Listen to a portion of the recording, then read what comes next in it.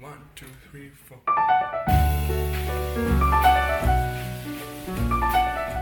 You're listening to the highlights from the Creative Process interview with Peter Boal. This podcast is supported by the Jan Michalski Foundation.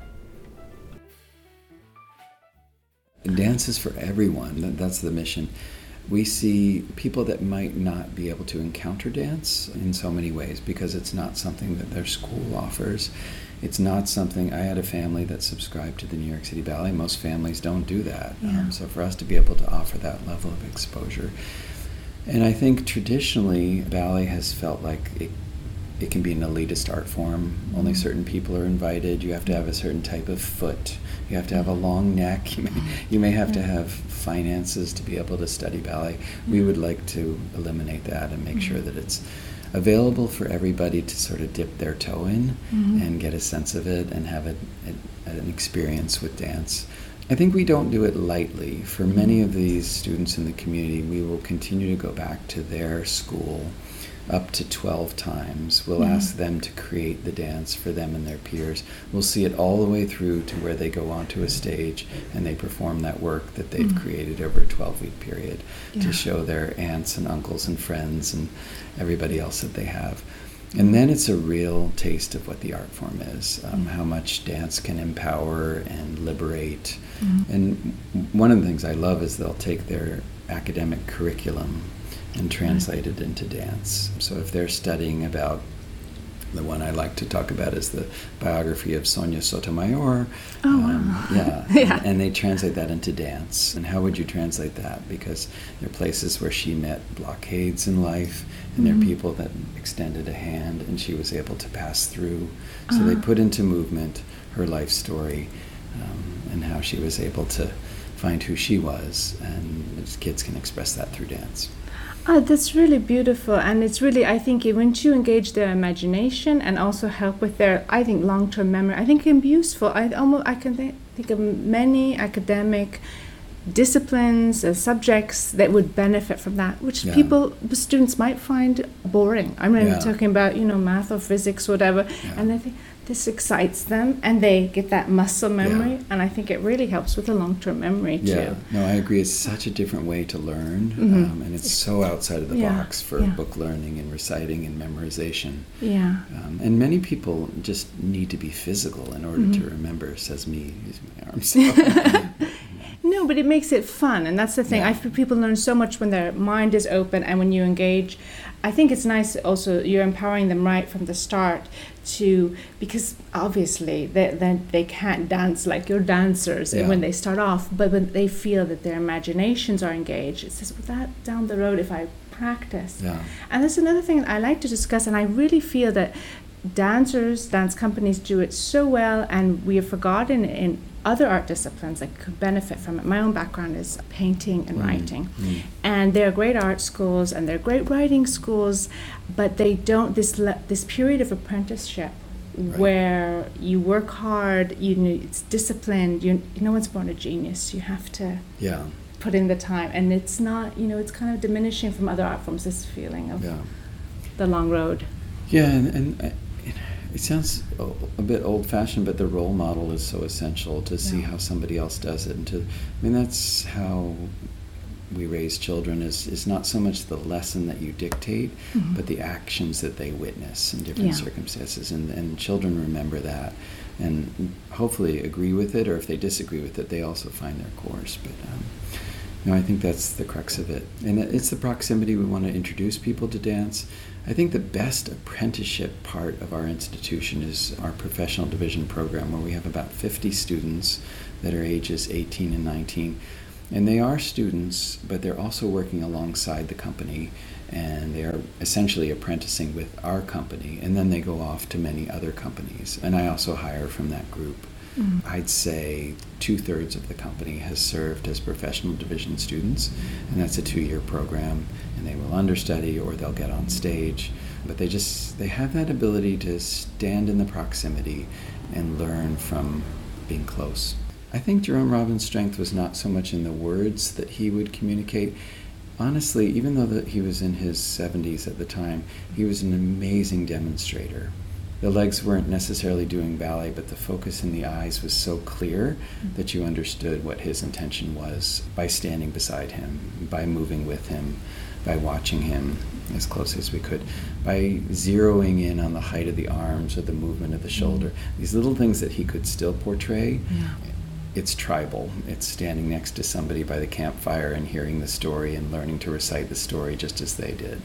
And this is something very beautiful. It's nothing that you could read in a book, nothing that you could learn from a video.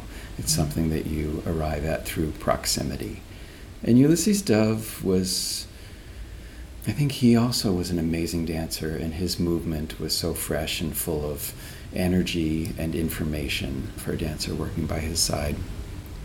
He was a much younger man when he created Red Angels than Robbins was when I worked with him, and more temperamental, could be very excited, could be very frustrated, very in need of knowing that the people in the room respected him, and then he respected them, and then this collaboration went up. If he sensed any sort of disrespect, you couldn't get it back. He just would want that separation. There are choreographers who feed off of the tension in the room and actually seek it out. I think they feel that once they get to that point of intense emotion, they're getting closer to their creative process. Right. And I think Jerome Robbins did that. I think Ulysses Dove did it almost by accident. I think he couldn't help it. It wasn't deliberate. But Robbins did want to push people to the limit and see if they were frustrated and angry, what more could he get from them? If he brought them to an emotional level, what more could they bring to the ballet? Twyla definitely did that. She would push people to a point. Even Ulysses and Twyla would ask people to do it again and again and again. And there was a point of exhaustion where dancers would need to go to the essence of the work because they couldn't put 100% in. And then you'd get really refined musicality and very clever physical choices. Everyone's different. Crystal, always calm, always nurturing, and somehow everybody is riveted by her in the room. She commands attention without ever raising her voice louder than what I'm doing now. I think her dedication to the craft is so evident that everybody wants to get behind her and join her at her very high level of creativity. In a weird way, dancers want to serve her vision and help her to realize it. I've never seen dancers be more devoted to a choreographer in the studio. And when the rehearsal's done, they don't want to leave. They want to hear more, and they want to keep working with her. And Jessica Lang had done her mental preparation outside of the studio and brought it into the studio and was willing to make adjustments, but it's just a different process. Rather than finding it on the body in the room, she would have worked with the dancer beforehand or come up with a more detailed concept beforehand that she would then ask you to execute in the studio. But also very calm and encouraging. I think a younger generation of choreographers is much more empowering to dancers and less demanding or even oppressive towards dancers. I was wondering if you could speak about the importance of live performance and arts in the digital age. I have mixed feelings about this. I think it's going to be a wave that we will ride. I don't think you can really do anything else. I do feel very attached to what happens. I think it happened last night where the lights go down and brilliant art happens and nobody is experiencing it through technology. And it's shared, and I think there's something uplifting about that.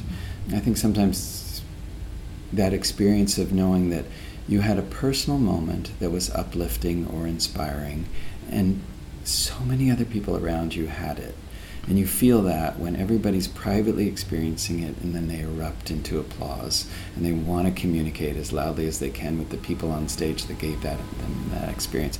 But it's kind of like a whole group coming together to worship, and the worship becomes more powerful. Technology can be much more creating of a silo and more isolating.